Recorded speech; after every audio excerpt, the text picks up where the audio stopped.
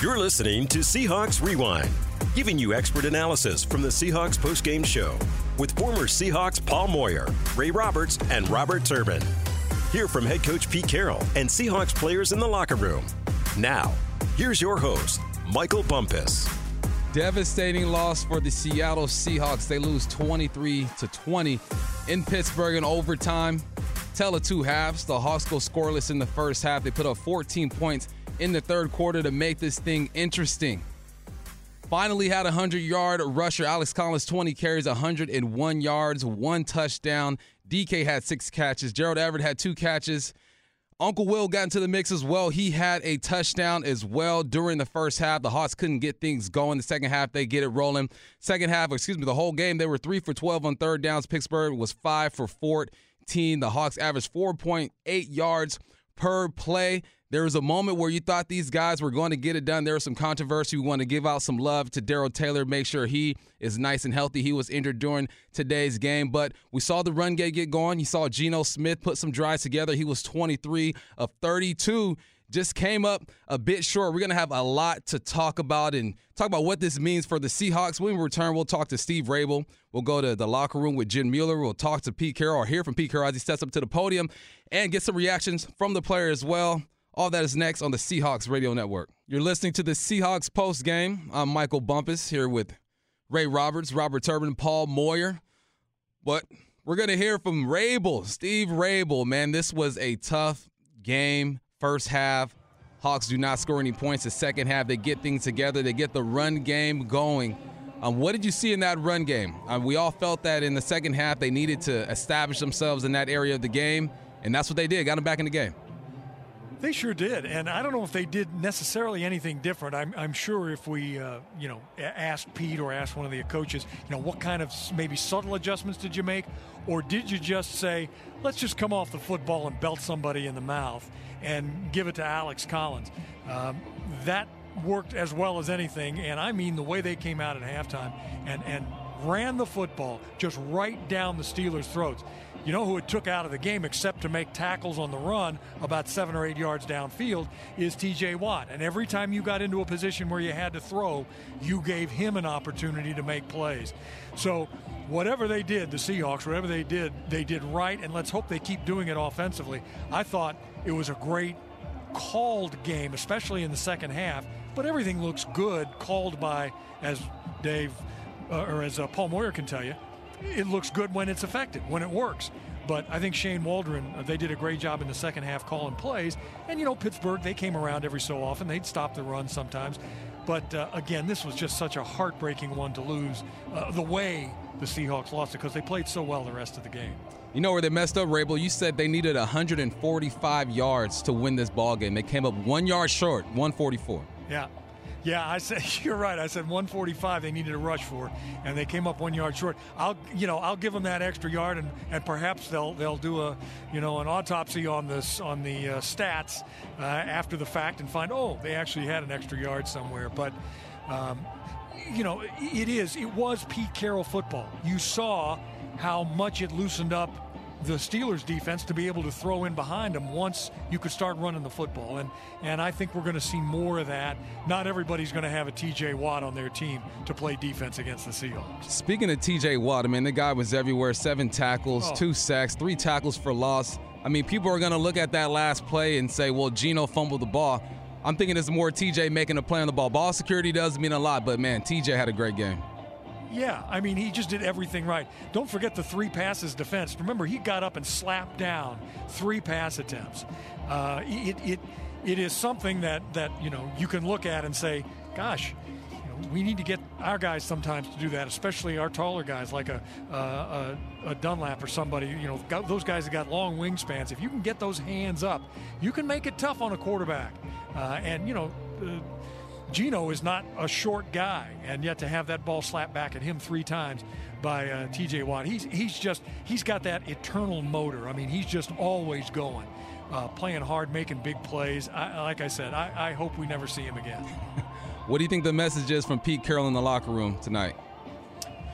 I think it's, guys, see, you can we know how you can play. We know what you can do on defense. We know we can run the football. We know we can win a game, even though they didn't win. But we know we can win a game with our starting quarterback and our starting tailback on injured reserve. We know that as a team. You proved it out there tonight. Now let's just go out. We'll look at the film. We'll correct the mistakes. And let's go out on Monday night and make it happen against the Saints. Then Jacksonville comes to town, and then you have a bye week, and then who knows who you'll get back on the field after that time when it comes to that injured list. 2 winnable games coming up. Appreciate your time, Ray. We'll get home safely. Guys, thanks. You too. All right, we got a lot more to do. We're going to get interviews from Jen Mueller. We're going to hear from Pete Carroll and the players. All that is next. The Seahawks fall to the Pittsburgh Steelers 23-20. Welcome back to the Seahawks post-game show. I'm Michael Bumpus with Ray Roberts, Robert Turbin, and Paul Moyer. If there was something positive about this game, there were actually a lot of positives in this game, but the Seahawks as a team rushed for 144 yards. Alex Collins led the way with 101 yards, 1 touchdown. Travis Homer had 2 carries for 27 yards. DJ 4 for 17. That was the difference in the first half and the second half. Second half, that very first drive, I believe it was a 10-play drive, 10 or 9-play drive. They ran the ball 8 to 9 times. Only threw 1 pass that first drive, and it was a screen to DK. That's how you settle things down and kind of bring back the fight in your football team. That's what we saw, Turbo. Yeah, absolutely, man. And we talked about it at the end of the first half. You know, only 4 carries, like you mentioned, and it was just like, look, man, we're putting too much pressure on Geno right now to go out there and execute, and we're not helping him out by establishing our run game. And we're not slowing down the Steelers' pass rush either by establishing the run game. So we were able to do that in the second half, and you saw the efficiency in our offense and the success we were able to have as well. Yeah, I think, when they came out in the second half, the first half it seems like it was kind of like the first couple rounds of a championship heavyweight fight where you're just trying to feel the dude out. You're throwing some jabs. You haven't thrown any real body blows, but you're trying to test out to see if the body blows will work. And you know what I'm saying? Then you're trying to test out the knockout blow every now and again. And then when it came out in the second half, it seems like the running game helped them establish an identity. Like this is who we are. This is how we're going to play. And this is something we can hang our hat on. And then it came out, went right down the field. The running game really, like Turbo said, settled the offense down. It gave the offensive line some tools to then attack that defensive line, so they're not just dropping back and throwing the ball and giving those guys a chance to rush the quarterback like they like to do. And so, just unfortunate that the game kind of ended the way it did after that fight to get back into it. Because at halftime it was like, man, like what's going to happen? We're at halftime we're trying to figure out something positive to say during the break. And so they came out in the second half and really established themselves offensively, and then really made it a ball game. Yeah, look, I'm proud of the effort. I mean, that's a heck of a comeback on the road, and did some good things defensively. Look, there's going to be a lot of nitpicking going on again. Again, Shane Waldron, they changed their game plan in the second half, ran it. When they did throw it, it was effective. They had a big play to Gerald Everett. They had a couple things to the backs. It was hard to get the wide receivers open. They tried to do some stuff by even that last play, a 2-man route, maximum protection, see if we can hit something over the top. It didn't happen on that play. And, those are those decision-making ones. It's tough because Geno sees something. It flashes. He has a chance, and Watt makes an unbelievable play. And, again, the Twitter world is blaming it on Waldron on there, okay? I mean, it's you take chances. You fight back. No one's fault. It's a game, again, that we're in a position now we got to play perfect. We got a lot of guys banged up, some big-time players. We'll see. By the way, good news sounds like on Darrell Taylor. They had texted, maybe that was just precautionary things, but I think they signed off. Hopefully we get some news on good news on that one. Look, I think the effort's great. Unfortunately, in this league, it's all about results. Yep. I mean, we're in a tough situation right now, 2-4. Definitely got to win the next 2, get to at least 4-4 at the halfway point, and then get healthy. And look, it's anybody's game, right? We've gone on some pretty good runs in the second half. 7-1. All right, let me jump in there, Paul Moyer. We're going to hear from Pete Carroll. He's stepping up to the podium.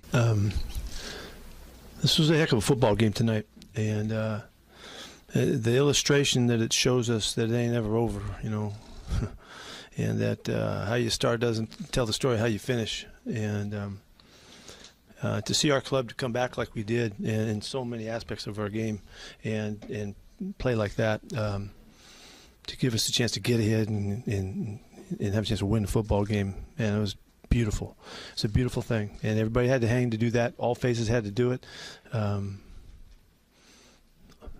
It was really impressive. And the hard part is we lose. And, I can't help these guys with that one. All the effort, all the plays, all the come through in the heart and all that kind of stuff, okay, but we didn't win. So that's the game. But God dang, I'm proud of these guys. Jeez, I'm so proud to see that happen and see them fight like that and turn the game and the guys up front, the offensive line, to play like they did in the second half, come through and keep knocking line of scrimmage like they did. Give our running backs a chance to go. Alex's effort was phenomenal. DJ Dallas played excellent football for us. Homer was hobbling, and he almost broke one to win it. So there was just a lot of great plays and a lot of great effort in this game. But good job by their guys. They hung tough and got the play they needed at the end and finished it off. So credit to Mike and his team. This is a great program, and they show you why. They do great things. The preliminary, I'm giving you preliminary because I usually don't do this, just because I want to give you something positive. They were clear. On the CT scans were clear. So that's a really good preliminary report for you. There's more tests to be done and stuff like that. So we're thrilled about that news. Yes. Yeah, and he was so mad about having to be taken off the field like that. He wanted to get up. They just wouldn't let him do it because they had to do the, all of the secure methods to take care of him and all that. Man, he didn't want any part of that. So Luke, hands in, like everywhere. Yeah. How tough is it for guys to kind of get back going after seeing they go down like that? I don't know, Johnny. I don't know how tough it is. It doesn't matter how tough it is. We just do it, and that's what our game calls for. And it's a great competitive group. They really are, and they showed you. They showed them. Though everybody that was watching, they showed them what they're made of and who they are and what they're all about. And those will be the same guys in the meeting room on Tuesday when we come back. What was your assessment of Geno's night? I thought he was solid. I thought he managed the game well. He gave us a chance to win the football game. Unfortunately, he gets the ball knocked out on that last play. I don't know who made the tackle, but it was a great hit, and it kills him because Geno knew these are extraordinary opportunities for him, and he wants to come through, and he wants to show that that he can do it and play and all that, and it kills him that he wasn't able to finish it. But I thought he played tough as hell, and I thought he was clear and calm and poised, exactly like you'd hope he would be. And this game was not too big for him at all. He was right there. Something happened to Alex because DJ was in late. Alex had a couple things. He got hit in the glute, and then he got hit in the hip too, on in the front of the same side, I believe. So his hip was kind of jacked up. So I thought he played a fantastic football game. He looked so good out there, made so many good plays and all, but he couldn't finish it. How much did that change your deal in overtime and what you wanted to do versus what you did? Well, Alex was the man. DJ did a nice job too. When DJ really filled in well for him, and particularly in the passing game, like we count on him. We would love to have had Alex, keep making those runs. He made some phenomenal 5- and 6-yard runs with great feet and determination and all that. And we certainly missed him. Did you say anything to Geno after the game, and what were your thoughts on the play there? Did it just break down and Geno tried to do something in the middle and then lost the ball, or? No, he got hammered. He got smoked, on the hit. I did talk to Geno. I talked to Geno the whole night and stayed with him the whole time, just to make sure he felt the support and the calm and the poise and all of that. Russ did a nice job with him too, and coaches did a nice job. Geno was clear. He was clear throughout the game and was really there for the opportunities and all that. With all the good things that happened that you've pointed out, is it hard to reconcile that with the fact that you lost the game? Yeah, it's really hard. Yeah, that's the point. Yeah, I can't help these guys with the reality that we didn't win the game, But the things that we did to show who we are, what we're all about, and why we work so hard and care so much, that was there. That was legit. And they really, really deserved the chance to win this game, with all of that. And unfortunately, they made one more play than we did. How's Damian? He's got a shoulder AC sprain on the shoulder. What was that big for Trey Brown? Say it again. How was that debut for Trey? I thought it was really good. I thought he looked really good. The opportunities he had, he was right where he's supposed to be for the most. And I got to see the film and all that. But when he had the chance to make some plays, he looked like he was on it. That's all he's shown us. You know, like I've told you guys that's what he's been doing, and that was a really good first go. You know, and here it is on Sunday night and the whole thing, and it was not too big for him at all. He's been brought up right in the way he played at Oklahoma and all those big games and all that. This was not too big for him. He was really poised and did a nice job, and deserves to play more. What was Jason Myers' max field goal into the open end tonight that you would have, the furthest you would have gone? We were right at it. You know, that's the one we kicked. The one we kicked. You know, it was right at it right there. And I was in this night. I was trying to play defense and back him up and all that. And you know, that was just the way we were going to try to play this game, keep it close to the vest in a sense. And that was the choice, instead of giving them the ball right there. So. Hey, Peter, I know it worked out in your favor at the end with the review by the officials. What did you sense in what they were trying to accomplish? It's a good question to bring up because this, and I don't have all of the scoop for you, but this is something we have to talk about. And I don't know how much I should really tell you about the conversation, but the way we saw it was it needed to be challenged. And the way they immediately saw it was that I think he threw it. You know, that's what we were hearing. And so I had to go against what they were telling me. You know, and their assessment happened in just a few 20 seconds or something like that. And we see real difficult replays go 3, 4, 5 minutes or something like that. Well, I thought this play, if given all of that time, we'd have a chance. And even though they were. You know, the recommendation was, you shouldn't challenge this. You know, I went against it, and I thrown the flag and stayed with it. You know, they gave me the choice to you want to give up a timeout, or you want to challenge it. I said, no, give us a chance. I want to let them see this one. I think we got something here. And then the more we looked at it, I'd only seen it once, and then the more we looked at it, it looked like it wasn't really.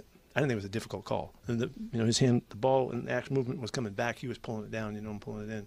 So they made the right decision. That's a good thing, Any clarification from the refs on why it actually took that long and what they're maybe even going through? Because we actually heard Mike Tomlin, as we were walking to this press conference, pretty upset on the length of time and about the whole decision in general. And it seems like you kind of agree about the length. The recommendation, here's what I tell you, I don't know, maybe I'll get in trouble for this, but the recommendation was that it was incomplete pass. That was the first thing that came out of the officials, and they called it incomplete on the field. And it came when they look at it quickly. That's what came back, and that's why they were telling me, I wouldn't challenge this, and because they're already telling us it's incomplete, and so that's, anyway. Sometimes you just got to take a shot. Did you guys expect to get more pressure on Ben tonight? Yeah, I would like to. Yeah. They did a ton of run pass stuff. He was reading the defense, and sometimes he'd throw it, sometimes he'd run. You saw a lot of perimeter stuff. They've been doing a lot of that in there. That's kind of their run game, and we knew we were going to have to give and take with that. So, it was.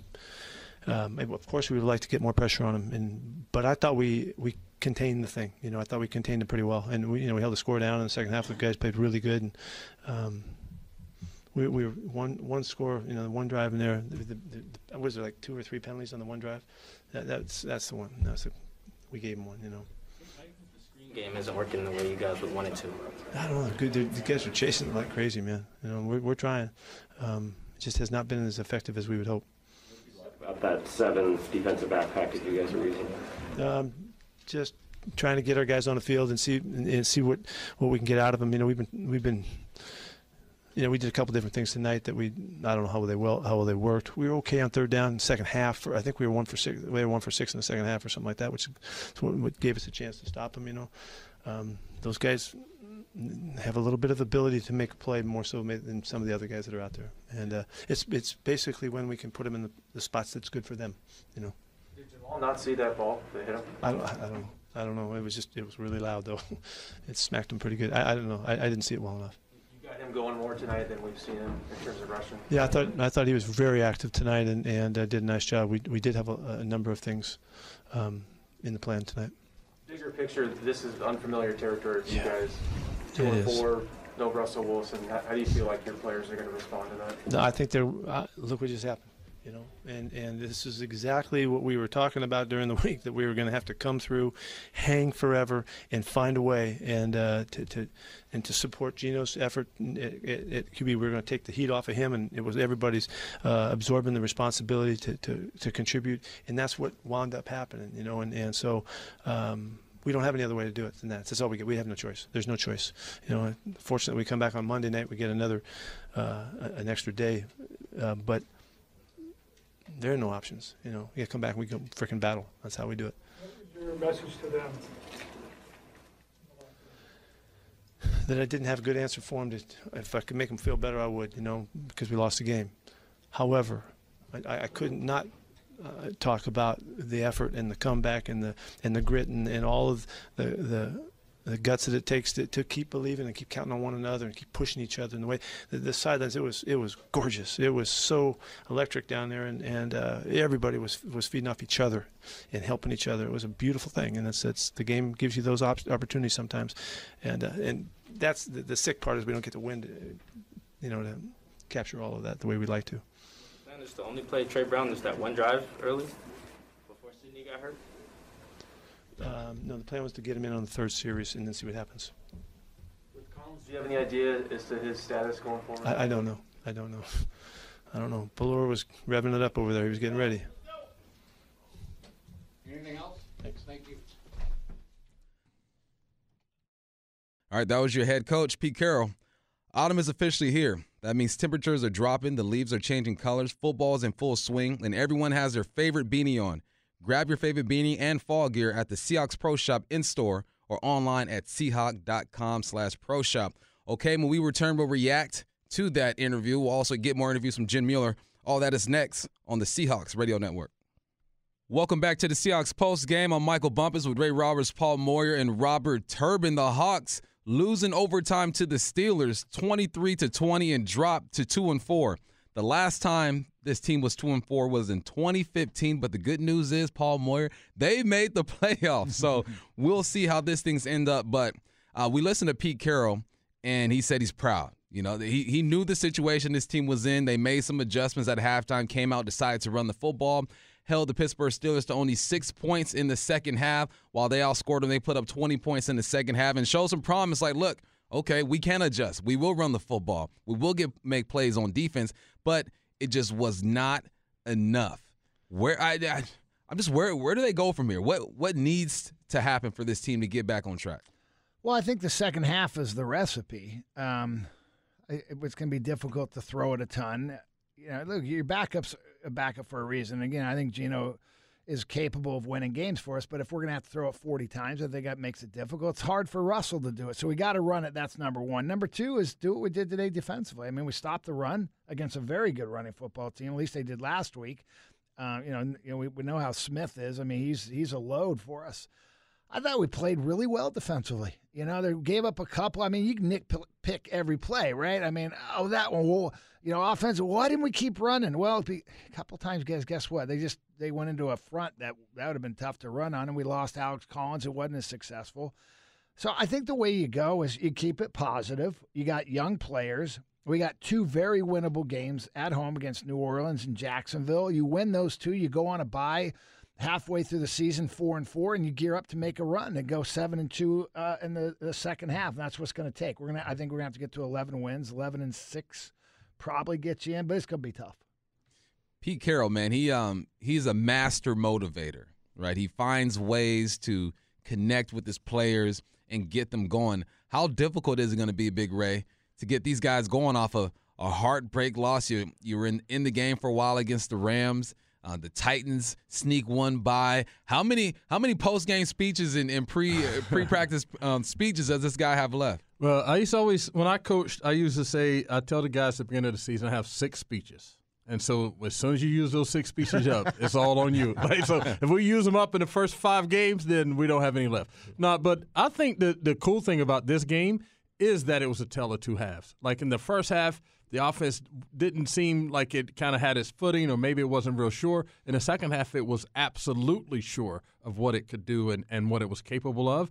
That's confidence. That's something to build on. That's something you can look to and say, without Russell, we had a chance to win this game. So there could have been dudes that haven't been around a lot, haven't played a lot, haven't been in those moments a lot, and they may have been thinking like, man, we don't have Russell, this is going to be tough. That may creep into your doubt process, you know what I'm saying? But I think the second half showed that everyone on that offensive side of the ball, that this offense can be productive with the people that they put out on the field. That's something you can build on. And then like Paul was saying, on the defense played a pretty solid game. You can nitpick the heck out of it. All right, Ray, let me hop in. Will. Yeah. My bad, big homie. We got DK stepping up to the podium. Happened so fast. But I know we lost.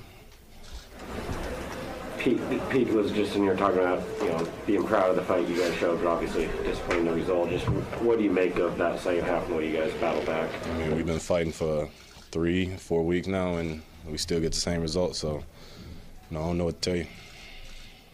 What did you think of Geno's start? I think Geno did, good for, the preparation that he had.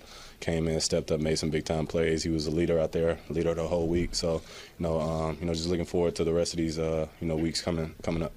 What was that like the week, your first time going through that with Geno this week and the preparation?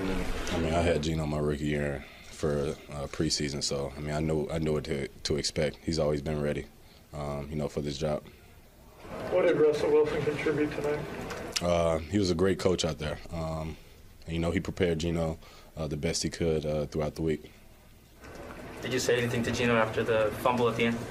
I told him just keep his head up. We all had our hand in that loss, so, that's it. How tough was that moment right there when he fumbled? You lose 3 games and then you tell me. Anything else? How are you guys feeling at 2-4 right now, just as a team? I can't tell you how we feeling, man. We done lost 4 games. What is it going to take to turn things around? I wish I had the answer. Thanks, DK. All right, that was DK Metcalf. Obviously disappointed, a little grumpy after a loss. I guess when you lose 2 in a row and he fumbled a ball in the situation, and wasn't a great game for him, I guess, specifically. But end of the day, they had a chance to win the ball game. And I hope as he gets older, and more mature, he'll see that and try to pull some positives from the situation too. Well, the funny part about that interview, that's the first time I've ever seen reporters absolutely cower. I mean, cower. Like, I don't want to ask another question. I mean, he just took them and don't ask me another question. Normally, they're going to push it. No one asked him about his fumble on the sideline. Look, we all get frustrated. That's life. And as reporters, I'm not jumping on either side. I start getting hammered here, but you've got to know. You've got to know the type of questions to ask in those situations. You can't ask these emotional questions you're going to get no response from. So, but boy, they said, yeah, okay, you win. Yeah, I mean, I listen. I thought some of the questions were, kind of Bush League, I guess, for lack of right. I mean, am I the only one that feels that way? I just, how do you turn this around? I guess that's for us to analyze, right? Sitting behind these microphones, I mean, obviously for him too, because he's a player, but in the heat of, in this moment right now, I don't know. He doesn't know the answer to that. Like, I haven't watched a minute of film or anything yet to sit here and tell you how we're supposed to turn this around right now. So, but you would have answered. I mean, you would have gave him an answer. You would have said something in that situation. Those are weird questions to me too. I might have said something different, but I can see where he's coming from, where he's saying, "I wish I knew." Yeah. Because in this moment right now, I don't know. But obviously, listen, the team is frustrated. They played a great game. I want to piggyback on something that both Ray and Paul mentioned, just the fact that there's a lot of positives we can look at and take away from this game. I mean, a lot of plays were made on the defensive end. We talked about that before the game. Like, a lot of it just comes down to making the play, like the 50-50 ball that's there, like breaking it up and not allowing the receiver to catch the football. And we did that today. And so, I think, like, guys stepping up, a lot of subs are in the game. No Chris Carson, obviously no Russ. We get, Sidney Jones goes down towards the end of the game. And even though Trey Brown was kind of rotating in, but now he's in the game, makes a big tackle, you know, that was great on a third down.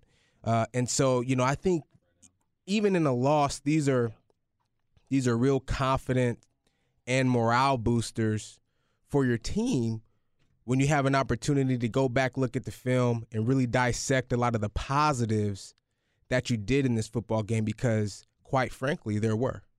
Here's the thing, too. We're going to hear some more interviews. How many professions do you have to answer questions publicly about what you did right after the game? You know, so yes, people may not like the way DK answered the question, but he still stood up there and answered it.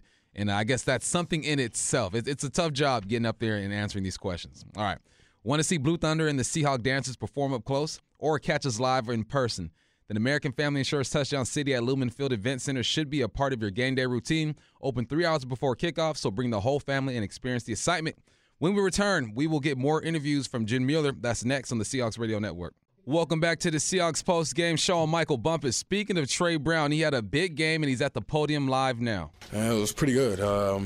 Felt good to be out there. You know, felt good to be out there with my brothers on primetime night. It didn't get any better than that. And, man, it was just a wonderful feeling out there. Looking forward to this for a long time. What were the emotions? How do you kind of keep all that in check? Man, I was just like, man, this is – as you asked me that question, it's tough to answer because I'm trying to keep my emotions. But, man, it was just like, man, it was crazy. I'm sorry because you know my mind is, but it was just I was looking forward to this for a while, and they called my name, and I was like, man, I got to go up there and make plays. You know, seeing Ben Roethlisberger out there, trying not to be starstruck by anything, you know, because he's a Hall of Fame player, and just seeing all these guys and just being out there for the first time, it was a wonderful, like I said, it was a wonderful feeling to be out there, man. Did you have an idea of how much you were going to play? No, you know, coach just said he was going to rotate, you know, and I did my job right there whenever he put me in. That I think it was a third down play on one of their late drives where you make the stop. Can you take us through that one? Yeah, you know, I had the bell. You know, we were covered 4 quarters, so I had the bell with my man, and I saw that it was 3rd and 4. You know, pre-snap. You know, I saw the down and distance, and so I covered the curl. And I knew when Ben Roethlisberger started scrambling, he was going to dump it off to that guy. So I didn't think, I just had to go, you know, put the pedal to the metal and just run and get a 3rd down stop, because they needed the 1st down more than anything, and they were backed up to the other end zone. And so that's when I went and go trigger and pulled the trigger. Why did you think he was going to dump it? Because his shoulders were turned, and he was only turned to him. And I already, like I said before, I already covered the curl route, and there was 2 guys already, you know, right there around him. So when you're scrambling and you're scrambling to that side, and there's 1 receiver over there, and that guy's left open, and you got 3 guys over there on that 1 receiver, you're going to dump it off to that guy just to get the 1st down and be safe. So that's when I just knew I had to go make that play. You've been watching these guys unable to do anything for 2 months. What if this whole time you knew you could have contributed or thought you could contribute? I mean, you know, just watching those guys, you know, for me, first and foremost, I had to enjoy the process. You know, being injured, you know, for that while, it's no fun. And so talking to my close teammate Bobby, he helped me, you know, through that whole process with my mental, how to handle a lot of things, and just not being able to play with those guys. It was pretty tough, but I had to control my emotions and be a leader on the sideline. And when my number was called, I was going to go out there and make those plays that I know I could make. Wagner? Is Wagner you're talking about? What'd you say, sir? Bobby Wagner? Yes, sir. Just how difficult was the time of that? You were just coming up to where you're getting some starting reps in training camp and looked like you were competing, and then have the injury come up like they did. Just how tough was that? Yeah, it was tough, you know, because, you know, at first I didn't have no one to look to. You know, I keep a lot of things to myself. So just dealing with those things, sometimes it's not a good deal to do. And so for me to just reach out to Bobby, you know, and him just because he's been in that position before, and for him to walk me through those things, man, it just became a lot easier, and it just made it much more sweeter out there, you know, knowing that I get to play primetime game and go out there and just make those plays, and everybody see you out there on the field. So I just had to go make those plays, and it was just a wonderful feeling. What was the best piece of advice that Bobby gave you? Man, just enjoy the process, you know, because once you get out there and you didn't enjoy the process, you're going to forget what it took to get here. You know, and that's one thing that stuck with me with Bobby, man. He's a great mentor on and off the field, man. He's just a great person, and He just taught me to just be patient, you know, because when you make those plays, man, it's just going to feel much more sweeter that you had to go through those things. Can you take us back to the summer, how you got hurt in the first place? It was a preseason game. I was on punt return, and I hyperextended my ACL. Well, I hyperextended my knee and strained my ACL, and so I was out for a while for that one. Then my left knee was I was dealing with an injury since high school with my left knee. So shout out to those guys for taking care of me and making sure while I was healing with my right knee that they were gonna help me with my left knee so I can be the best player that I can be. And man, just looking back on it, that was the best decision I've ever made. What was the locker room like after the game? Sorry. What was the locker room like after the game? Everybody was encouraging. We lost the game, but we still got a lot to. It's a long season. So everybody's like, you know what? Let's keep our heads up. We got a lot to do. And when we get the ball rolling, it's gonna feel much more sweeter. Like then again, going through this process, and just when we start winning again, it's just gonna feel a lot better. Thanks, Trey. No, thank you. All right, that was Trey Flowers, made a big play on third down. But before we get any further, let's pause 10 seconds to give our network stations a chance to identify themselves here on the Seahawks Radio Network. Seattle's Seahawks station, Cairo Radio. The conversation, breaking news direct from the sidelines, and where the 12s hear the Seahawks. KIRO FM, Tacoma, Seattle. Oh, that was Trey Brown, folks. Trey Brown. This guy talks like a veteran. He's young. You can hear the youth in his voice, but the way he described that third down, Paul Moyer, got you excited. What excited you about that? Well, there's a bunch of things, and this is why you go and sit in a film room with a guy before you draft him, and you have these conversations. What are you seeing here? What are you thinking? And, man, he did. He talked that route out beautiful, and that play was that third down one where he got Ray stopped. A great play, but they were in quarter defense, and quarters is basically 4 deep with 2 safeties and the 2 corners. But the way you play that can be very different. You can be in jam. You can play that inside-outside technique with the corner. In this case, he was playing kind of a soft quarters out there, and so he was hugging the turn route from the number 1 wide receiver. But he saw, Big Ben and the back working his way out into the backfield.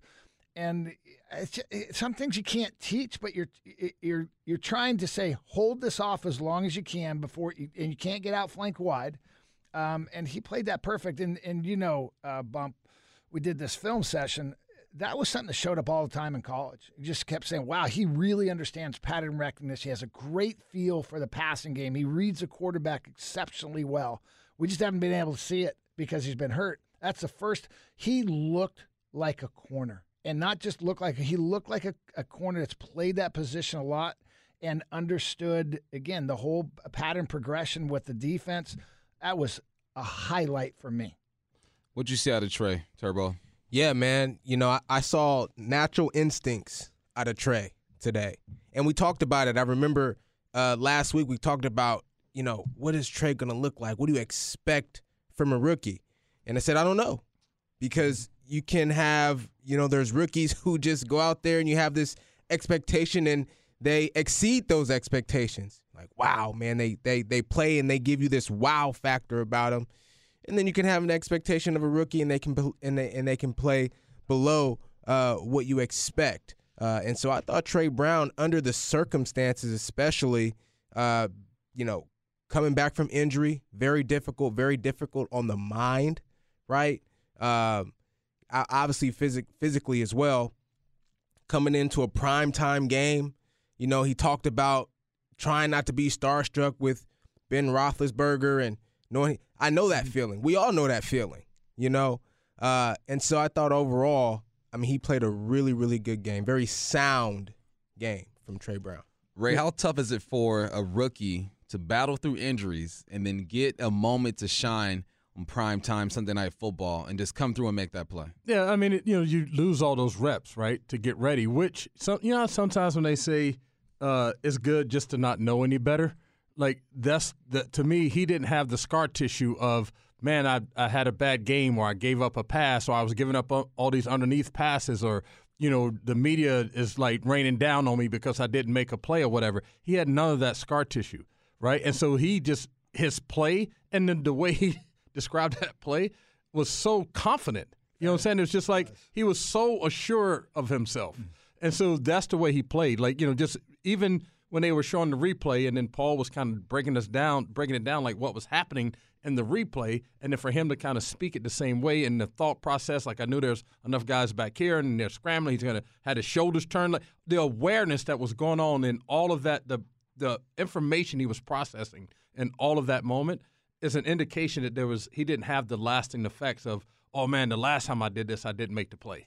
He just had assurance that he was going to make the play, and it just kind of showed in how he communicated. One of the bright spots in tonight's game, Trey Brown, calling all gamers that love to compete or just love playing with friends. The Seahawks have launched a new team-led gaming community called the Seahawks Sandbox. The new gaming club is a space for 12s across the nation to test their skills and escape reality. To learn more, visit Seahawks.com/sandbox. When we return, we'll hear from Geno Smith as he steps to the podium. The Seahawks losing overtime to the Steelers, 23-20. Welcome back to the Seahawks post-game show. I'm Michael Bumpus with Ray Roberts, Paul Moyer, and Robert Turbin. Right now, let's go back to the podium. Geno Smith is live. Final drive. Score, man. Gosh, man, hate coming up short, but hard-fought game. I love the way our line played, man. They really set the tone in that second half. Really gave us a chance, to come back and win it. And, that last drive, man, that's all I was thinking, man. Just take us down there and score somehow, some way. And, man, we can't keep coming up short. I can't keep coming up short, I put that on myself. Back-to-back weeks, our defense gives us a chance to go out there and score, give me the ball, and, we don't get it done. And so, that's solely on me, and I vow to be better. What do you make of everything else that happened leading up to that, the way you played? I mean, honestly, man, it's a lot to take in right now. But I think we showed, for the most part, who we are as a team.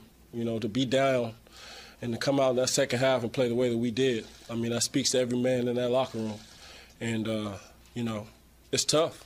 It's super tough. But one thing I know about this team is we're not going to hang our heads. We're going to bounce back. We're going to find a way to bounce back and get a win. What changes did you guys make between the first half and the second half to move the ball so well and score? Well, number one, our line, they were moving guys. They were mowing guys the whole second half, man. They did a phenomenal job in the run game and in pass protection. And I think, as far as changes go, I wouldn't say there were many changes. I just think we finished better. We finished better. We played with clean hands, didn't have many penalties, and, we got in the end zone. What asset was Russell Wilson for you this whole week and tonight? Man, Russ was great, as always, man. And he was great on the sidelines. He's been great throughout the entire week. Obviously, rehabbing and getting himself back ready, but also, helping us out, helping that QB room out. And on the sideline, man, he was, in my ear the whole time, feeding me good knowledge and, also being positive. And so, I appreciate Russ, for that. On the last play, you're running up the field. Did you see Watt at all? Did that come from out of nowhere? Nah, I didn't see him. I had two hands on the ball. I was getting ready to tuck it, and get as many yards as I could and slide. And, he's a great player. What was the whole experience like for you of getting your first start in a long time and just doing all this? It was, pretty much the same as always, man. I'm always focused on the task at hand. And, I wasn't thinking about myself, but I would say I was super calm in the moment. I just felt like the whole time I was just, just staying in the moment. And, it was fun. It was awesome. It really was. To be out there with the guys competing, giving ourselves a chance to win. Obviously, we didn't get it done, but it was fun to be out there. What kind of spark did Alex Collins give you guys? Man, Alex is an amazing player. Amazing player, man. He's a stud, man. He just does what he's supposed to do. He comes to work every day. He's always on point. He's always, positive, and he's a stud. I can't say enough good things about Alex. Anything else? Thanks, Geno. Thank you, Geno. That was Geno Smith. Had a decent day, 23 of 32, 209 yards, and 1 touchdown. Our quarterback review was brought to you by Verizon. With 5G built right for the Seahawks, Seattle can scream, stream, and share every play in Verizon 5G quality. Let's go back to Pittsburgh. Bobby is at the podium. What you guys got for me?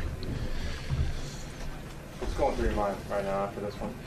It's definitely a frustrating loss. You know, one that, you know, we could have had. I think that first half, you know, falling behind.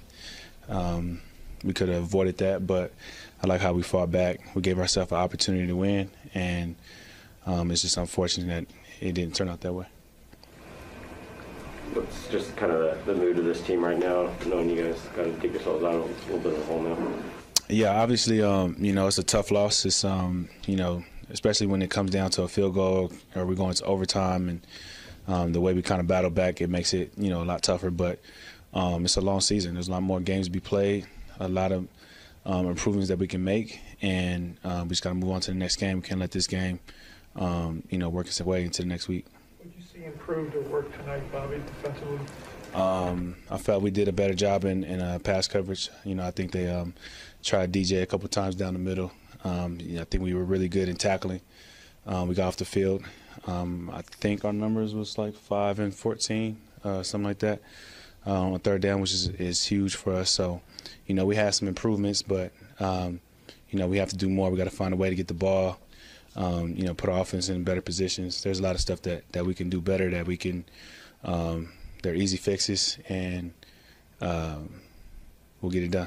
Would your rookie Trey Brown he credited you quite a bit for preparing him and keeping him through the injury? He did great, man. You know, we talked a little bit before, you know, going out to the game, and, you know, I just told him play free. I know it was a long time ago, but I still remember being a rookie and there's a lot going on in your head, and, you know, you don't want to try to do too much. But, you know, he had a really big tackle on that third down, you know, where a guy could have got a first down had he not broke so quick. So I'm excited to see him kind of grow and get more opportunities to play, and it's going to be fun to watch him play. He said you helped him a lot through just the injury situation of being out, kind of the frustration there or whatever. What kind of advice were you giving him while he was waiting to get healthy? I just recall I think it was my third year. I think I had a foot injury that kept me out like 5 weeks or something like that. And there's a lot go through your mind, a lot of stuff that, you know, a lot of the times we think so much about the future that we don't pay attention to the moment. So really I was just trying to tell him to be present. And, you know, to me, whenever you get hurt, there's something that you're supposed to focus on, and there's something that you're supposed to get better at. So I just told him to find that and focus on that and get right. And when his time is, when he's ready and healthy to play, he'll be better than what he was before the injury. So, yeah. Bobby, bigger picture, you guys haven't been 2-4, I don't think, since you've been here. You haven't been without Russell. How do you just process the entire state of things right now? At the end of the day, we just got to win. You know, I think today we gave ourselves an opportunity to win. It's unfortunate it didn't turn out our way, but there was a lot of things that we improved. Even on offensively, you saw the second half, we were able to move the ball. And so if we can put that together for 4 quarters, I think we'll be good. We just got to do our jobs and execute the right way, and, you know, hold it down until Russ gets back. Is it on your mind at all that a lot of the young guys in the locker room are going to be looking to you and how you carry yourself going forward to dig out of this hole? I mean, I always, I'm pretty much the same, man. You know, never too high, never too low. So, you know, if they're looking at me, I'll give them everything they need to get through this. There's a lot more, you know, worse positions to be in. I think we have a great opportunity to win these next 2 games, and go into the bye week, you know, feeling better than what we are right now. Pete's coaching style and how optimistic he is, even when things are not going well. Do you think that serves you guys well right now with the situation you're in? I think you have to be, because if you go in and you get down and you come in and you know, everybody's moping around, everybody has bad energy, that's the type of stuff that carries into the next game. And so we can't have that, you know, carry into the next game. We got to, you know, really feel this loss, go back to the drawing board, look at the things that we could have done better, and then come Tuesday or Wednesday, whatever it is, we got to let it go, and we got to focus on the next opponent, and we have to come out and we have to win that game. And once we win that game, we got to win the next one and just, you know, try to put you know, strengths and wins together. What have you thought of the 2 times Gino's been out there for you guys? I thought he did well. I thought he handled the pressure well. There's a lot. I mean, you know, filling a guy like Russell's shoes is not an easy task for anybody. So, you know, whenever something happens, the first thing you're going to do is compare to what Russell would have done. And so That's a lot of pressure, but for him to have that type of pressure and come back and be as poised as he was, in that second half and give us an opportunity to win the game, it's something that you can respect and something that I feel like he can grow and we can move forward into next season, next game, and really build off that. Thank you, Bobby. Good. Appreciate it. All right, that was Bobby Wagner, led the team with 14 tackles today. Jordan Brooks also had 14 tackles. He's standing by with Gerald Everett, with Jim Miller. That is next on your Seahawks Radio Network. Welcome back to the Seahawks post-game show. Let's go down to the locker room. Gerald Everett is standing by with Jim Mueller. This is certainly not an easy loss, but where are the positives on the offense? The positives on the offense tonight is that we definitely have a lot of heart. We have playmakers, and they made plays tonight, but just not enough plays. And, a lot of flags, a lot of fumbles, so that's something that we're definitely going to have to hone in and correct. First half to second half, certainly there was the running aspect and just kind of getting the ball on the ground, but Right. What else was the difference there? Well, just really, doing our assignments and just trying to come out and be the best team that we can be and the best offense. It just so happens that we couldn't do it tonight through the entire course of the game. And, Pittsburgh, they deserved this one tonight, and it came down to the wire. Opening drive of the third quarter, it was, I think, all Alex Collins. How did that help everybody settle in and just run the offense? He definitely got us going for sure in the second half, running like a madman and hitting the gaps and cutting. That's what he does every day in practice, so definitely love to see it translate to the game, and that was definitely our spurt that we needed. That was the running back drive that followed with the tight end drive. I think you picked up 40 yards all by yourself. First of all, how did you spin out of those two tackles? Well, just really trying to give everything I got from my team, just trying to see what happens with that. But, Alex definitely started the drive, and, we rep that play in practice, and that's just what happens. It's National Football League, so you got to do as best you can. And then Dissly gets in. It was nice to have another tight end cap it, right? Right. That's what teammates are for. We pick each other up, and we finish drives, and we cap it off. Speaking of, I think Geno is being pretty hard on himself right now. For sure. Yeah, definitely. He's a great quarterback, even better person, and along with Russ. But, we're definitely going to be hard on each other, and we're going to be honest tomorrow in film and review, and definitely going to see what we could have fixed. All right, but there were improvements made, Michael, tonight as you look at the stats and some of the different coverages and what they were able to get going. Thanks, Jen. Gerald Everett had a decent day, 2 receptions, 40 yards, 1 big play, 41-yard gain. We're going to go back to the locker room. Jordan Brooks is standing by with Jen Mueller. Jordan, this was a tough one. What did Pete say afterwards? We just got to stick together. We're 2-4 right now. So everybody outside of these walls, they're going to fall away from us. And the thing that we got to do right now is just stick together, rally around each other, and keep bouncing back. What improvements did you see by the defense this week? I think we made a tremendous amount of improvement from the previous weeks, just staying deep to short in some of our coverages, stopping the run. I think that we fought, today. And so it's a lot to be proud of from this loss and a lot to build moving forward. How about the play of the rookie Trey Brown? That was a huge tackle on the third down play. Yeah, I just told Trey, man, keep it going.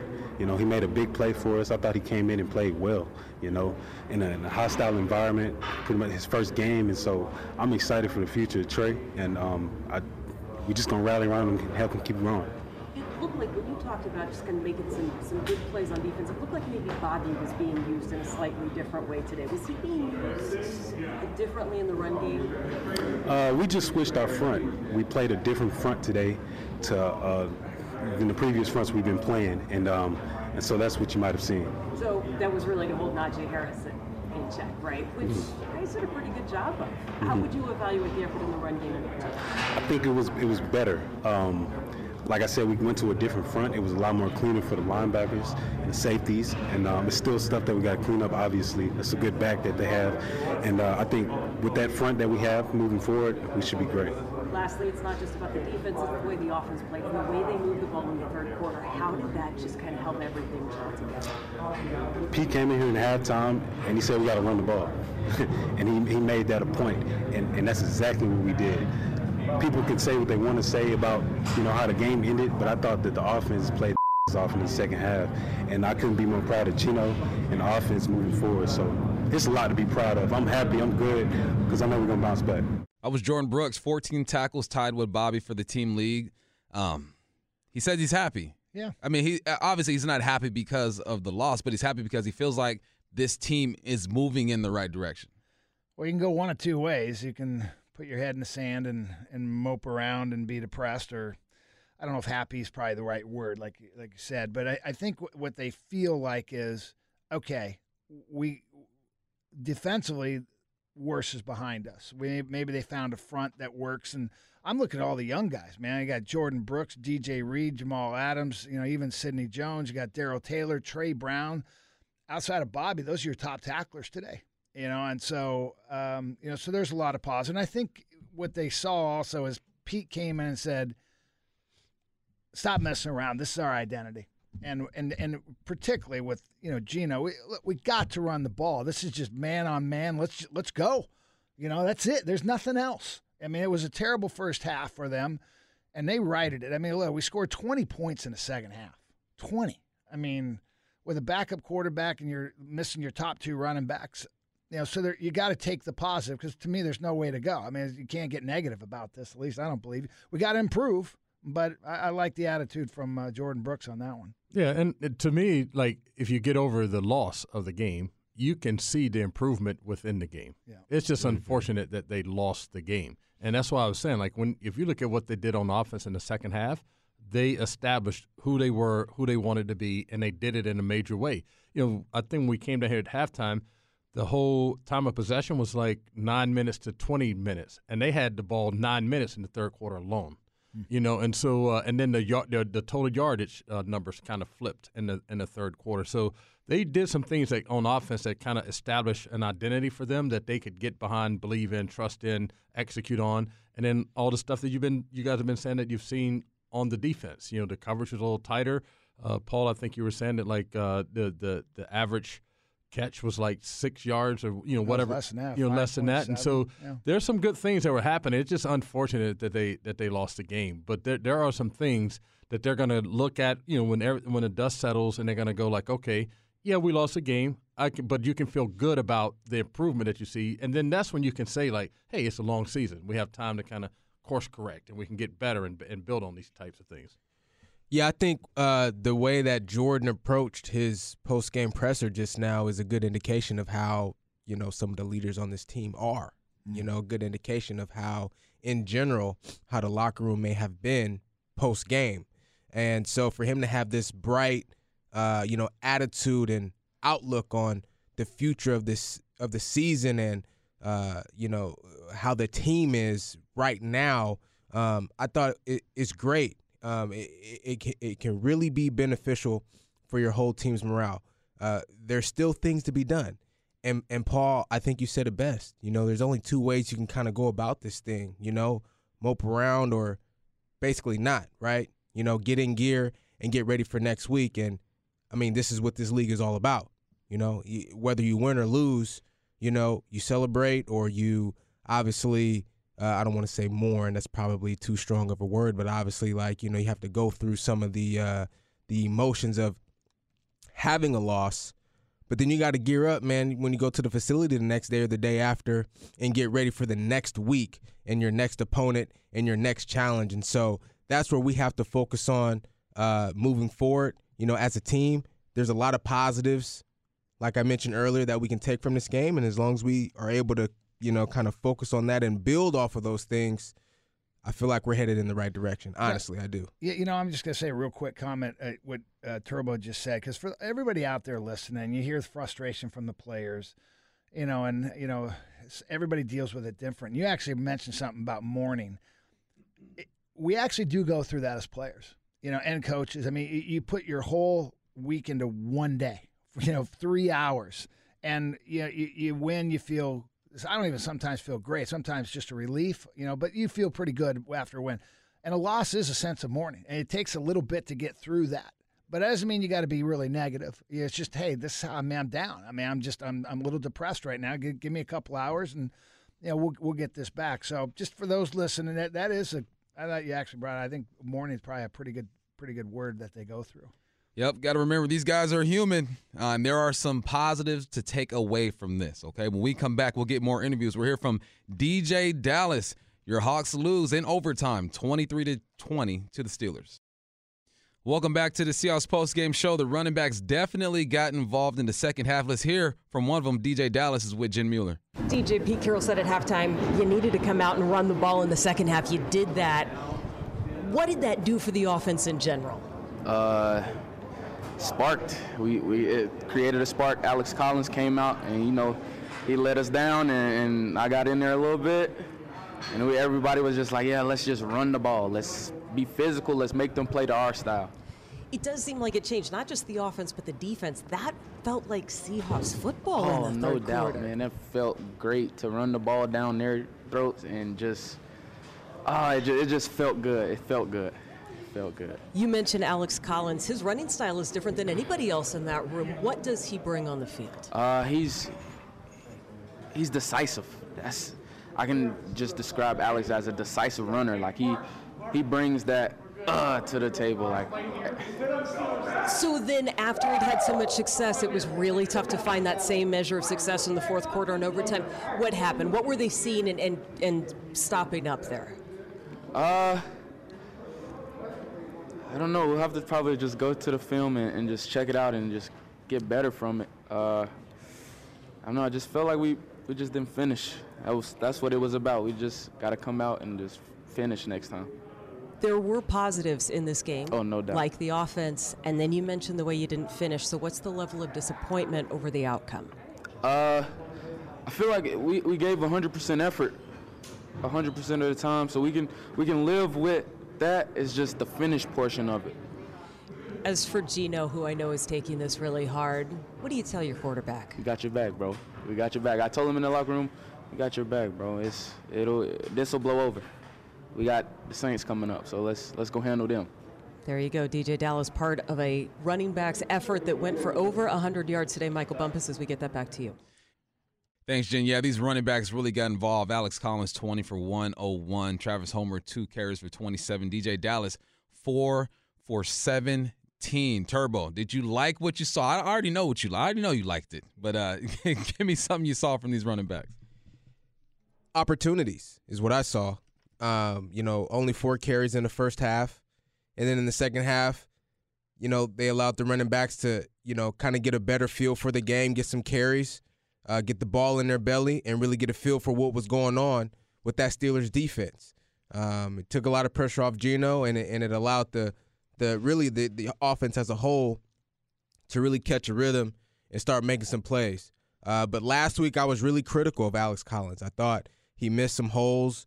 I thought he left a lot of yards out there on the field, and he came back this week and he played, damn near a perfect game. I mean, he was decisive. You heard that in DJ Dallas's pressure there. He was decisive in making decisions with his runs, which is huge because a lot of times, you'll find yourself as a running back kind of second guessing, is the hole there, is it not? And then, you lose 2 yards or you leave some yards on the field, you get 4 when you could have had 8 or 9. So being decisive is really an underrated aspect of playing the running back position. So for Alex Collins to have that and to be consistent with that in this football game today really led him and allowed him to be successful. Love what I saw out of the offensive line. They got off the football, man. They were running guys off. We talked about that at the end of the first half as well, right? They've been going backwards the whole time. Give them an opportunity to be in attack mode and start to slow down some of these defenders, especially as it pertains to the pass rush. So love overall what I saw of the run game today. Yeah, I think you hit it on the head when you said they just had opportunities. I think Alex had maybe 4 carries for roughly 20 yards in the first half, but he was averaging roughly 5 yards a carry. But there were times where he'd pick up 4 or 5 yards, and then we go back to an empty set. So as just the mentality of an offensive lineman, when you're gaining yards like that, you want to kind of keep imposing your physical will on this other person because it slows the pass rush down. Even as great as T.J. Watt is, and he plays the run well too, but if you're running the ball at him hard a lot and he's having to get off blocks and double teams and triple teams and he's getting run over in the pile that's trying to make the tackle and all that kind of stuff, it does slow you down a little bit. I don't care how relentless you are. It takes its toll. And so the second half, I felt like, I don't know, hopefully this same identity shows up next week? Because then it will add value to the ability to throw the ball. I think they found themselves, and I hope they stick with this approach. It was fun to watch in that second half. Okay, when we return, we will preview next week's opponent, the New Orleans Saints. That's next on the Seahawks Radio Network. Here's right back to the line of scrimmage. A handoff to Collins. This time he's down into the goal line. He's in. Touchdown, Seahawks. Touchdown. Alex Collins. This drive has your name all over it. And the first thing Geno Smith does is goes back and congratulates all the offensive linemen because they just blew people off the ball on that entire drive from 2 yards out. The Seahawks run their way right back into this thing. Great run by the Seahawks to get it going in the third quarter. Our call of the game is brought to you by Beacon Plumbing. Stop freaking. Call Beacon. It's time to move forward, fellas. Another primetime game coming up next week, Monday Night Football. The Hawks play the Saints. Moyer, what can you tell me about these Saints? Is Drew Brees still on the team? No, Drew has a nice hair transplant, though, that's grown in really nice. Nice. No gray hair, nothing. Bruh. Hey, look, if Why you had to do that to Drew, man? I'm just what is it a secret? I know it, right? I mean, we all He know wasn't it. trying to hide it. I think he looks good. I honestly, look, to me that's a commercial. All men should do that if they can afford it. I don't need it, but that's another story, Ray. Ray, I have no hope. Look, I'm going to start on the defensive side because I think we know offensive, and you guys talk about that. This is going to be a challenge for us because they are going to do everything they can to force us to throw the football. That is their game. I mean, they've always been that way, and they've got some boys up front that are they're pretty good, man. I mean, most of us know about Cameron Jordan, which is crazy. He doesn't even have a sack this year, but they're coming off a bye. You know, so they're going to be very well rested for us, plus a Monday night game on top of that. I think their secondary is really good. You know, you got Marshawn Lattimore, who's playing well, and they got this rookie out of Stanford, Paulson. I think it's Adebo is his name, and then Malcolm Jenkins as well. So secondary's tough. They put a lot of pressure on them because they're going to be up in that box, and they're going to say, throw it. And we're going to come after you. They're number 2 in the league at yards per attempt on the rush. They're 4th in the league in total yards against the rush. So as good as this felt today, we're going to have to man up. It's going to be a battle next week. Yeah, definitely going to be a battle, man. Like you mentioned, good defense. Obviously, they've got some explosive players on the offensive side of the ball. Alvin Kamara being one of them. He's going to be a huge test for our defense because of the versatility that he has and the many things that he can do. Taysom Hill, I don't even know what the word is to even call what position he plays. He's like a jack of all trades kind of player. He can throw it, he can run it, he can catch it, he can block.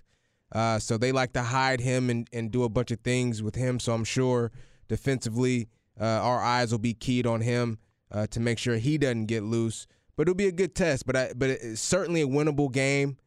You know, they have 3 wins this year. They're above 500. But you know, listen, they beat the Giants and the Patriots and the Jaguars. Okay, so it's not like they've beaten teams that are just spectacularly good or even playoff teams for that matter. So great test for us, but certainly a game that we can go in and win. Yeah, I would agree with everything that was just said. I do think, defensively they're going to make you, throw the ball, and you're going to have to really prove that you can run the ball against this team. The guy that scares me is Alvin Kamara because this dude can explode running the ball and catching the ball, and he is a tough dude to tackle. And so whoever's coming up to make those tackles, you have to wrap up. You can't just knock this dude down. His balance is incredible. When they were here, was it last year they played here?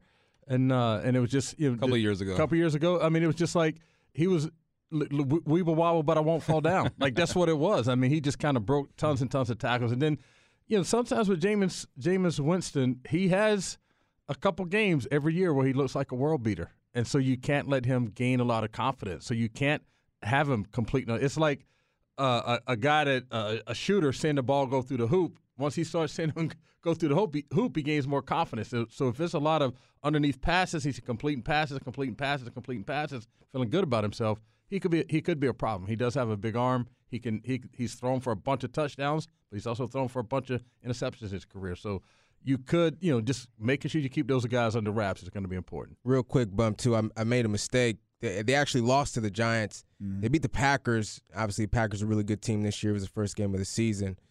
So that's really the only playoff caliber team that they've beaten. Other than that, just the Patriots and the Jags.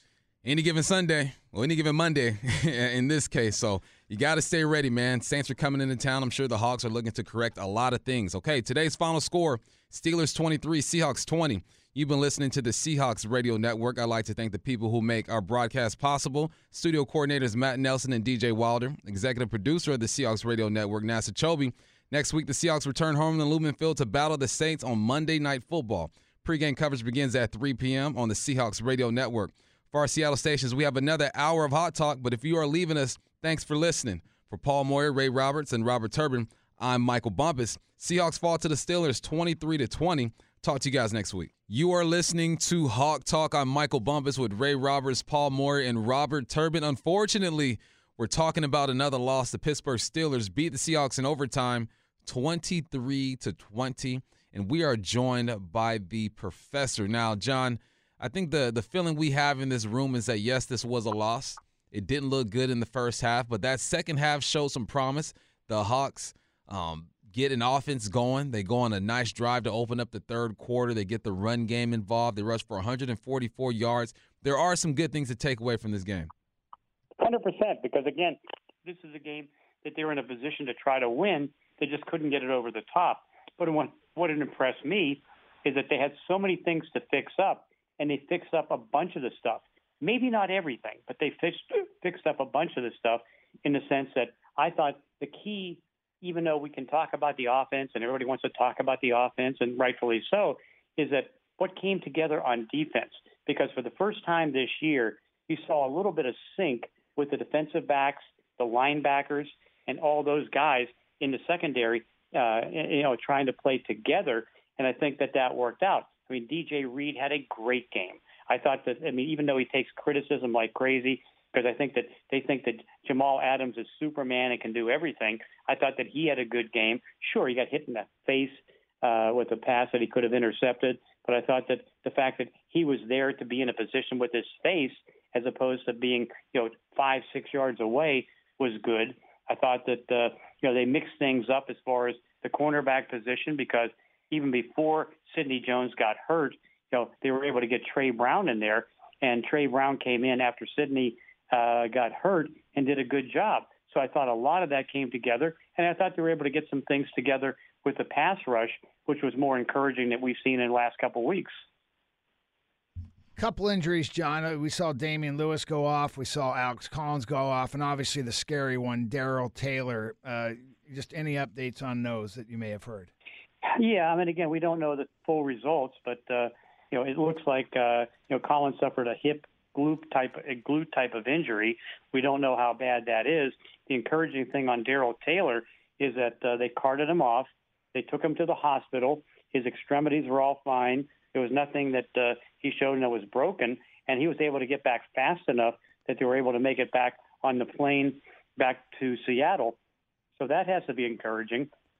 As far as Damian Lewis and that AC joint shoulder, we just don't know. And you can see when Damian's not out there, it's not as good. You can see problems because Jamarco Jones got beat several times, and they need Damian Lewis.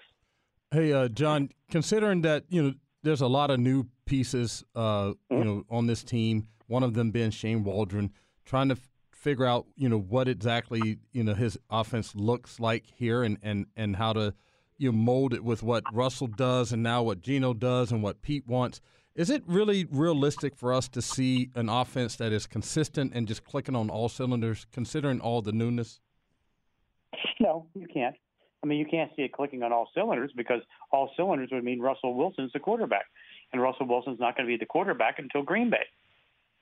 Hey, John. So when you take that in mind, what you're looking at is that they're going to go ahead and I thought that Geno did a lot of good things tonight. The fact that he was able to get 20 points, sure, it was a bad turnover, to lose the ball in overtime the way he did and give him the game-winning field goal. But, I think there was a bunch of stuff that, you can see that he still needs to work on. Like, I don't know if you agree with this, but one of the things that I noticed, and I could be completely wrong, but it seemed to me that Russell Wilson was talking to him about this, is that you see him when he drops back, and he doesn't move up as well in the pocket when you can move up well in the pocket. And so I think because of that, he had some passes batted down that, if he was a little bit back and more in the pocket, that wouldn't have happened. And that's something that, when you haven't played for 5 years or so, that, you just haven't had the time to fix and you learn from. And I think he'll learn from that. But I think that they got that going. And I still think the big mistake in the first half was not running the ball more, because they hardly ran the ball. And, of course, because when they started to throw it, they just didn't get any plays. And, of course, the thing that they also need to do is fix up the third down conversions, because it seems like each week, whether you're playing the worst third down conversion team in the league or the fifth worst third down conversion defense in the league, they can't get the third down conversions. That they have to fix. But I think this was a good start for the offense with Geno Smith and what he was able to do. All right, John, man, we appreciate your time. You have a good night. We'll talk to you soon. Okay, sounds good.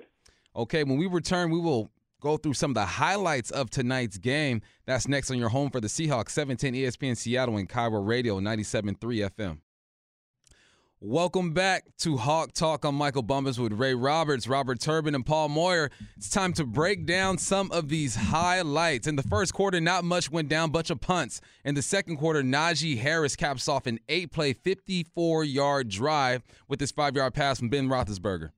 Here comes the blitz. Roethlisberger looks far side. Harris makes the catch, and he's in for the touchdown. Benson Mayoan was right there on coverage, but Najee Harris just runs a little flare out into the flat left side for 5 yards, and the Steelers get on the board first. I was going, check, base.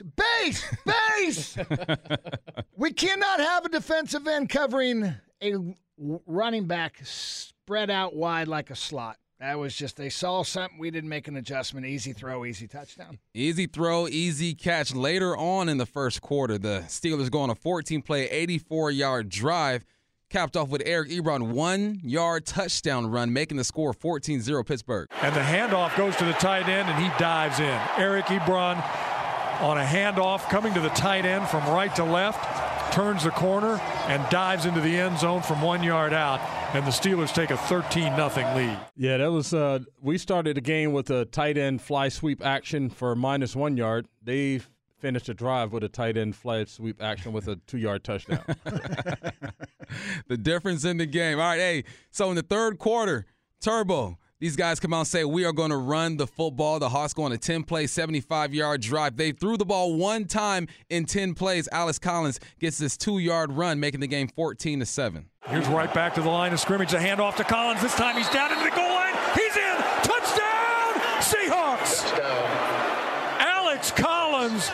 This drive has your name all over it. And the first thing Geno Smith does is goes back and congratulates all the offensive linemen, because they just blew people off the ball on that entire drive from 2 yards out. The Seahawks run their way right back into this thing. Yes, sir. Yes, sir. Ask and you shall receive. We talked about it at the end of the first half that we needed to run the ball. They were able to do that. Coming out in the second half into the third quarter led to a touchdown. All right, they made the score 14-7, but the Steelers would respond. They go on a 9-play, 66-yard drive, and Boswell would kick a 27-yard field goal, making it 17-7. Then the tight ends get involved. We've been asking for this, okay? The Hawks go on a drive, and Gerald Everett makes a huge play. Play fake. Geno hits his back foot. He's going to throw down the middle. Got a man open. The ball is caught. Everett breaks a tackle inside the 20, down to the 10, down to the 3-yard line, diving for the end zone. He's down at the 2 as Everett was just incensed that he couldn't get it all the way in. Boy, is it nice to have Gerald Everett back for 40 yards. The Seahawks are cooking first and goal inside the 5.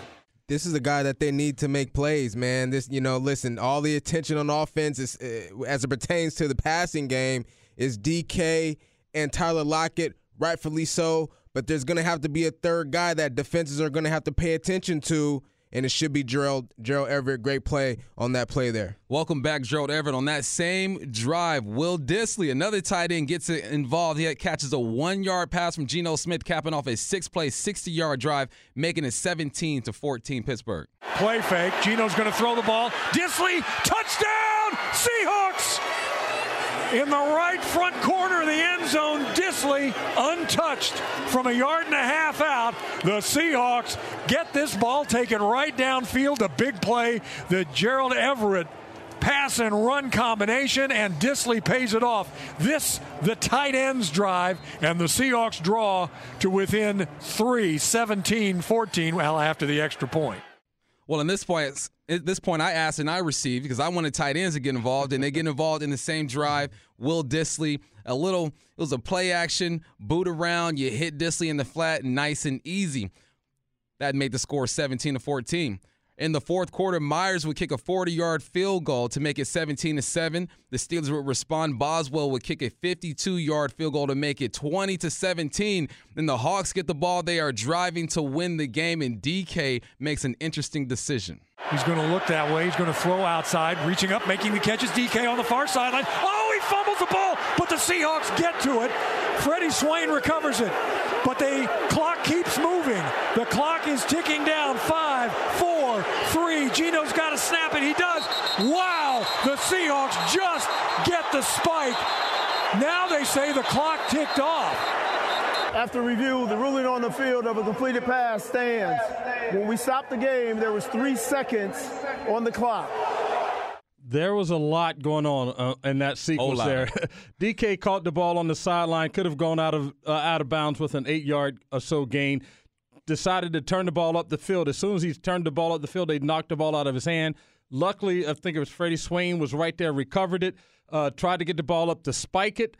Spiked it with maybe 2 seconds left, but then they heard that from up top they had already started to replay to see if it was a fumble, if it was a catch and a fumble, so they actually had 3 seconds left on the clock, which then upset Mike Tomlin, but then made Pete Carroll super happy, and then we were able to get the field goal off and tie the game up. Here's what we know. They got it right.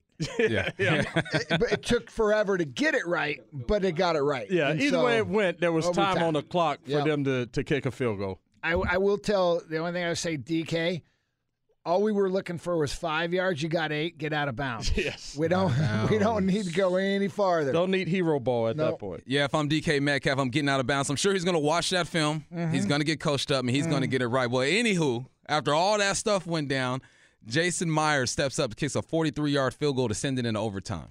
Here's the spot. The kick is away. That kick is good. We are going to overtime in Pittsburgh, tied at 20 apiece.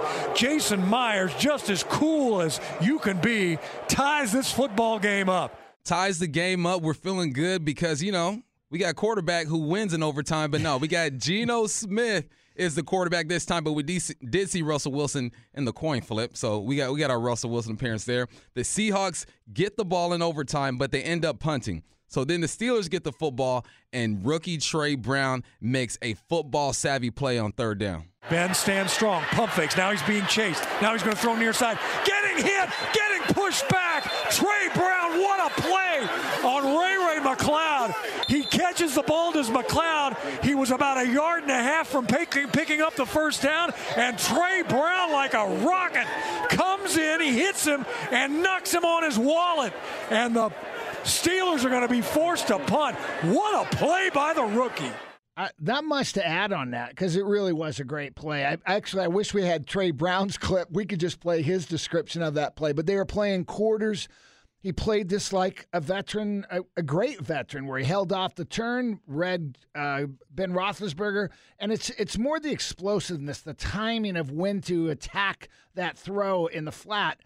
And at the time, it was a game saver. They get a first down, they probably go down and kick a field goal and win. So it still gave us a chance. And I'm really excited to get Trey Brown on the field. Yes, Trey Brown made a big play. Got the Seahawks the football back. The Seahawks would get the ball, and on first down, they line up in a run formation, it looks like. But the Seahawks decide to throw the football, and T.J. Watt makes a huge play to essentially end the game. The play fake. Geno looks, pump fakes. Now he's going to scramble. He fumbles the football. It's picked up by Bush, and Bush is dropped. at his own 17-yard line. Geno Smith, his first scramble of the night, forward for positive yards, and has the ball knocked out of his hands. I think it might have been, I'm sorry to say, T.J. Watt who got there again for yet another big play. If we never see T.J. Watt again, it'll be too soon. T.J. Watt, the highest paid defensive player in the NFL. He was causing havoc all night. He pretty much ends that game. Chris Boswell steps up, hits a 37-yard field goal to make the final score 23-20. All right, when we return, we're going to break down the rest of the schedule, give you our game MVPs, and talk to these guys. That's next on your home for the Seahawks, 710 ESPN Seattle and Cairo Radio, 97.3 FM. Welcome back to Hawk Talk. Hanging out with the fellas, breaking down this game. And now, who balled out in this game? Game MVP. I think there's a couple of ways we can go with this. I hope I don't have to get involved. I hope you guys make the right decision on this. And because, Paul, you're looking at me crazy, I'm going to Ray Roberts. Right? What you got, Ray? I don't know. It's kind of hard. Like, I like the rookie Brown just the way, his presser just kind of, impressed me with, his thought in that on the one play that he made there down the stretch. But I also liked that Alex Collins got 100 yards rushing. We haven't had a 100-yard rusher here in a couple of years. I know Chris Carson hasn't had a 100-yard rushing game in a long time. So I liked the way they came out in the second half and really got at it physically. So I'm going to go with Alex Collins. Alex Collins, Turbo. DJ Reed thought he set the tone in the secondary. Didn't give up any big plays in the secondary, and the Steelers certainly had opportunities. They challenged him down the field, and he stepped up and he made plays, and he made those plays early. He set the tone, and then you saw that kind of trickle throughout the rest of the secondary throughout that football game. So, DJ Reed. DJ Reed was the only player with a pass defended. Nope. Kimdichie had one as well. Yeah, I don't get it. So when the ball that bounced off of Jamal Adams' face, that's not a pass defense? It's an accident. I don't even know what that meant. It wasn't an accident. You caught that an accident. This is a tough one for me. I'm a bit of a tiebreaker on this. I guess not completely, but it's hard to give to the offense when they played so poorly in the first half. DJ Reed, actually, I think that's a great call because he did play well. He had 7 tackles. They had the 2 passes defense. I think he did set the tempo. Their longest pass play, I don't even know if they had one over 20 yards. The longest play they had was 25 yards. That was on the sweep, the wide receiver sweep. So we did some really good things. I'm going to go with DJ Reed as well. I think Alan Collins, look, I think what the Seahawks did second half is pretty amazing. We had 3 first downs. We ended up with 15 first downs in the second half. We had 244 yards in the second half when we had around 65 in the first half. So we turned it around completely. And Alex set the tempo. I wish he didn't get hurt because I think maybe this is a different outcome right now. I'll give it to DJ Reed, man. Defense really stepped up. I thought played well all game. I'm not mad at DJ Reed at all. But more, you weren't even thinking about DJ Reed until Turbo said something. Well, look, that's why you go last. Yeah, I'm the oldest guy here. I should always go last. All right. Well, DJ Reed, game MVP, which I'm fine with. I'm good with that. I think you could have went Alex Collins or DJ Reed. Honestly, I wasn't thinking about DJ Reed. Who would you have gone? I would have gone with Alex Collins. Even after you heard Turbo? Even after. Yeah, especially because it's about that third quarter, man. That third quarter, they said, look, Alex, you're going to touch this thing 8 or 9 times, and we got to go. And we all know the struggles that this team has had in the third quarter. So I would attribute Alex Collins to really turning things around. But, I like DJ Reed too. And I think it's good that someone from the secondary gets recognized because we've been on him all year. DJ had a good game. They've been beaten. I've always said it's not the corners issue. And look, I'm really, again, excited. Trey Brown, I feel good about it. I've never seen this stat before. And it's not that it hasn't been there. Maybe it just hadn't caught my eye. There's not one Pittsburgh Steeler receiver, running back, tight end that averaged over 10 yards a catch. The best is 9 yards. That was McLeod. He had 2 receptions. That was Ray. 2 for 18 yards, and then another guy, Washington, 1 for 9 yards. Their longest play was 23 yards. The next longest pass was 12 yards. It's absolutely DJ Reed. Now how do you feel about it? Who do you think is the MVP? I'm still rocking with Alex. All right. That's right.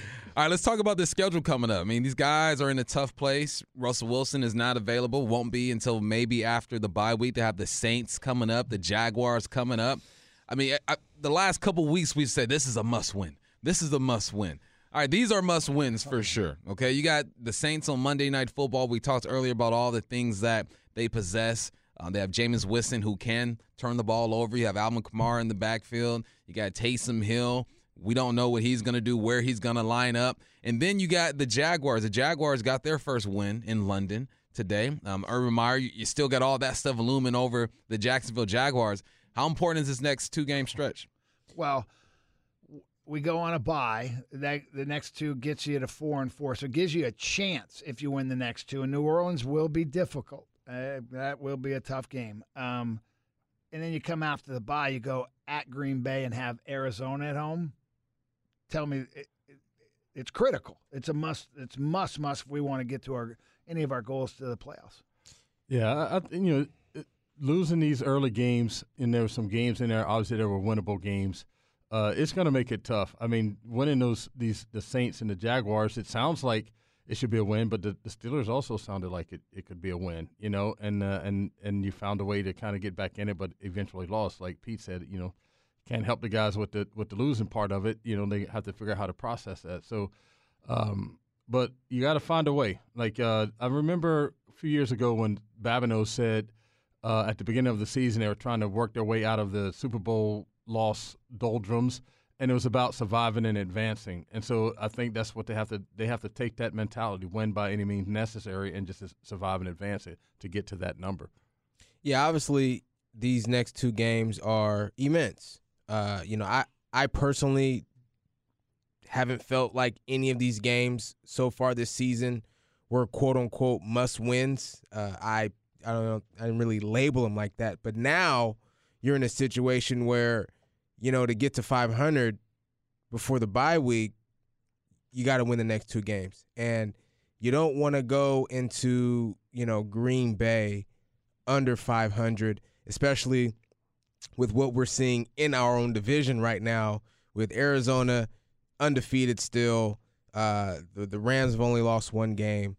And, obviously, the Niners are, I think, like 3-2 or something like that. So, as it pertains to our division, it's huge. So, these next two games are going to be really, really important for the future of this season. I think the division is out of the question at this point. It's about putting yourself in position to have a chance to make the playoffs. So we shall see what these guys do. Next two games are pretty important, okay? When we return, we will preview the New Orleans Saints. That's next on your home for the Seahawks, 710 ESPN Seattle and Cairo Radio 97.3 FM. Welcome back to Hawk Talk. Michael Bumpus with Ray Roberts, Robert Turbin, and Paul Moyer. Seahawks losing overtime to the Pittsburgh Steelers 23-20. But they got another primetime game coming up. Monday Night Football is back in Seattle, and they're taking on the New Orleans Saints. Moyer, I just looked up Winston's stats. He's having an all right season. Pretty good. 70 for 116, 892 yards, 12 touchdowns, only 3 interceptions. 108 quarterback rating. And their defense again is disruptive. They're a difficult defense. They can give up some yards every once in a while, but they are going to put pressure on your quarterback. We're going to have to find a way to run it. And defensively, look, if there's ever a game you're going to get some turnovers, Jameson is a guy you got a shot at. Yeah. But you just never know. Yeah. Extremely tough game coming. Yeah, that's the thing I was going to say with him, too, is like his stats don't look that bad, but it's not like he is in the game tearing people up. Mm-hmm. You know what I'm saying? Like he may pass for I think there's one game he passed for 170 yards or something. Yeah. Something like that. So they're almost using him not to lose the game, and then winning the games in other ways. So I think you have to. I just think of Denny Green when he's talking about the Chicago Bears. It's like they are who we thought they were, and we let him off the hook. And so you have to make Jameis Winston be who you think he is, and have him. Hopefully he'll throw you the ball a few times. You can capitalize on that, and then you have to really keep Kamara. I mean, the dude is he hasn't had a real explosive game yet, but he has those in his pocket. I just read, too, Michael Thompson's more than likely coming back. Of course he is. So, that's a scary wide receiver now. They haven't had him. Right. And so, it'll be fun. Look, here's what I can't imagine. We're the king of primetime football. Right. We've lost 2 in a row. I can't three in a row, back-to-back losses. It's not happening. Not happening. You know, Ray, you made a good point about Jameis Winston. He got a game of 148, 111, 128, then 226, 279. He's got games where he's thrown 5 touchdowns and 4 touchdowns, and none, then 2, then 1. Yeah. You know, he's up and down. He's up and down, smiles and frowns. So hopefully he's frowning. So it's trending in our way. He's coming off his second-best game of the year. Oh, well, never mind. So we'll see what that looks Just like. give me some. So you give me say some we hope have so I a can go to chance. sleep We have a chance. tonight and sleep like a baby. Hey, well, you know what? I'm just going to get y'all out of here, man, because y'all look like you've been up for 12 hours. You guys have been grinding. I appreciate y'all. You guys make these long nights fun, okay? Today's final score is Steelers 23, Seahawks 20. You've been listening to Hawk Talk on 17 ESPN Seattle and Cairo 97.3 FM. I'd like to thank the people who make our broadcast possible. Studio coordinators Matt Nelson and DJ Wilder. Executive producer of the Seahawk Radio Network, NASA Chobe.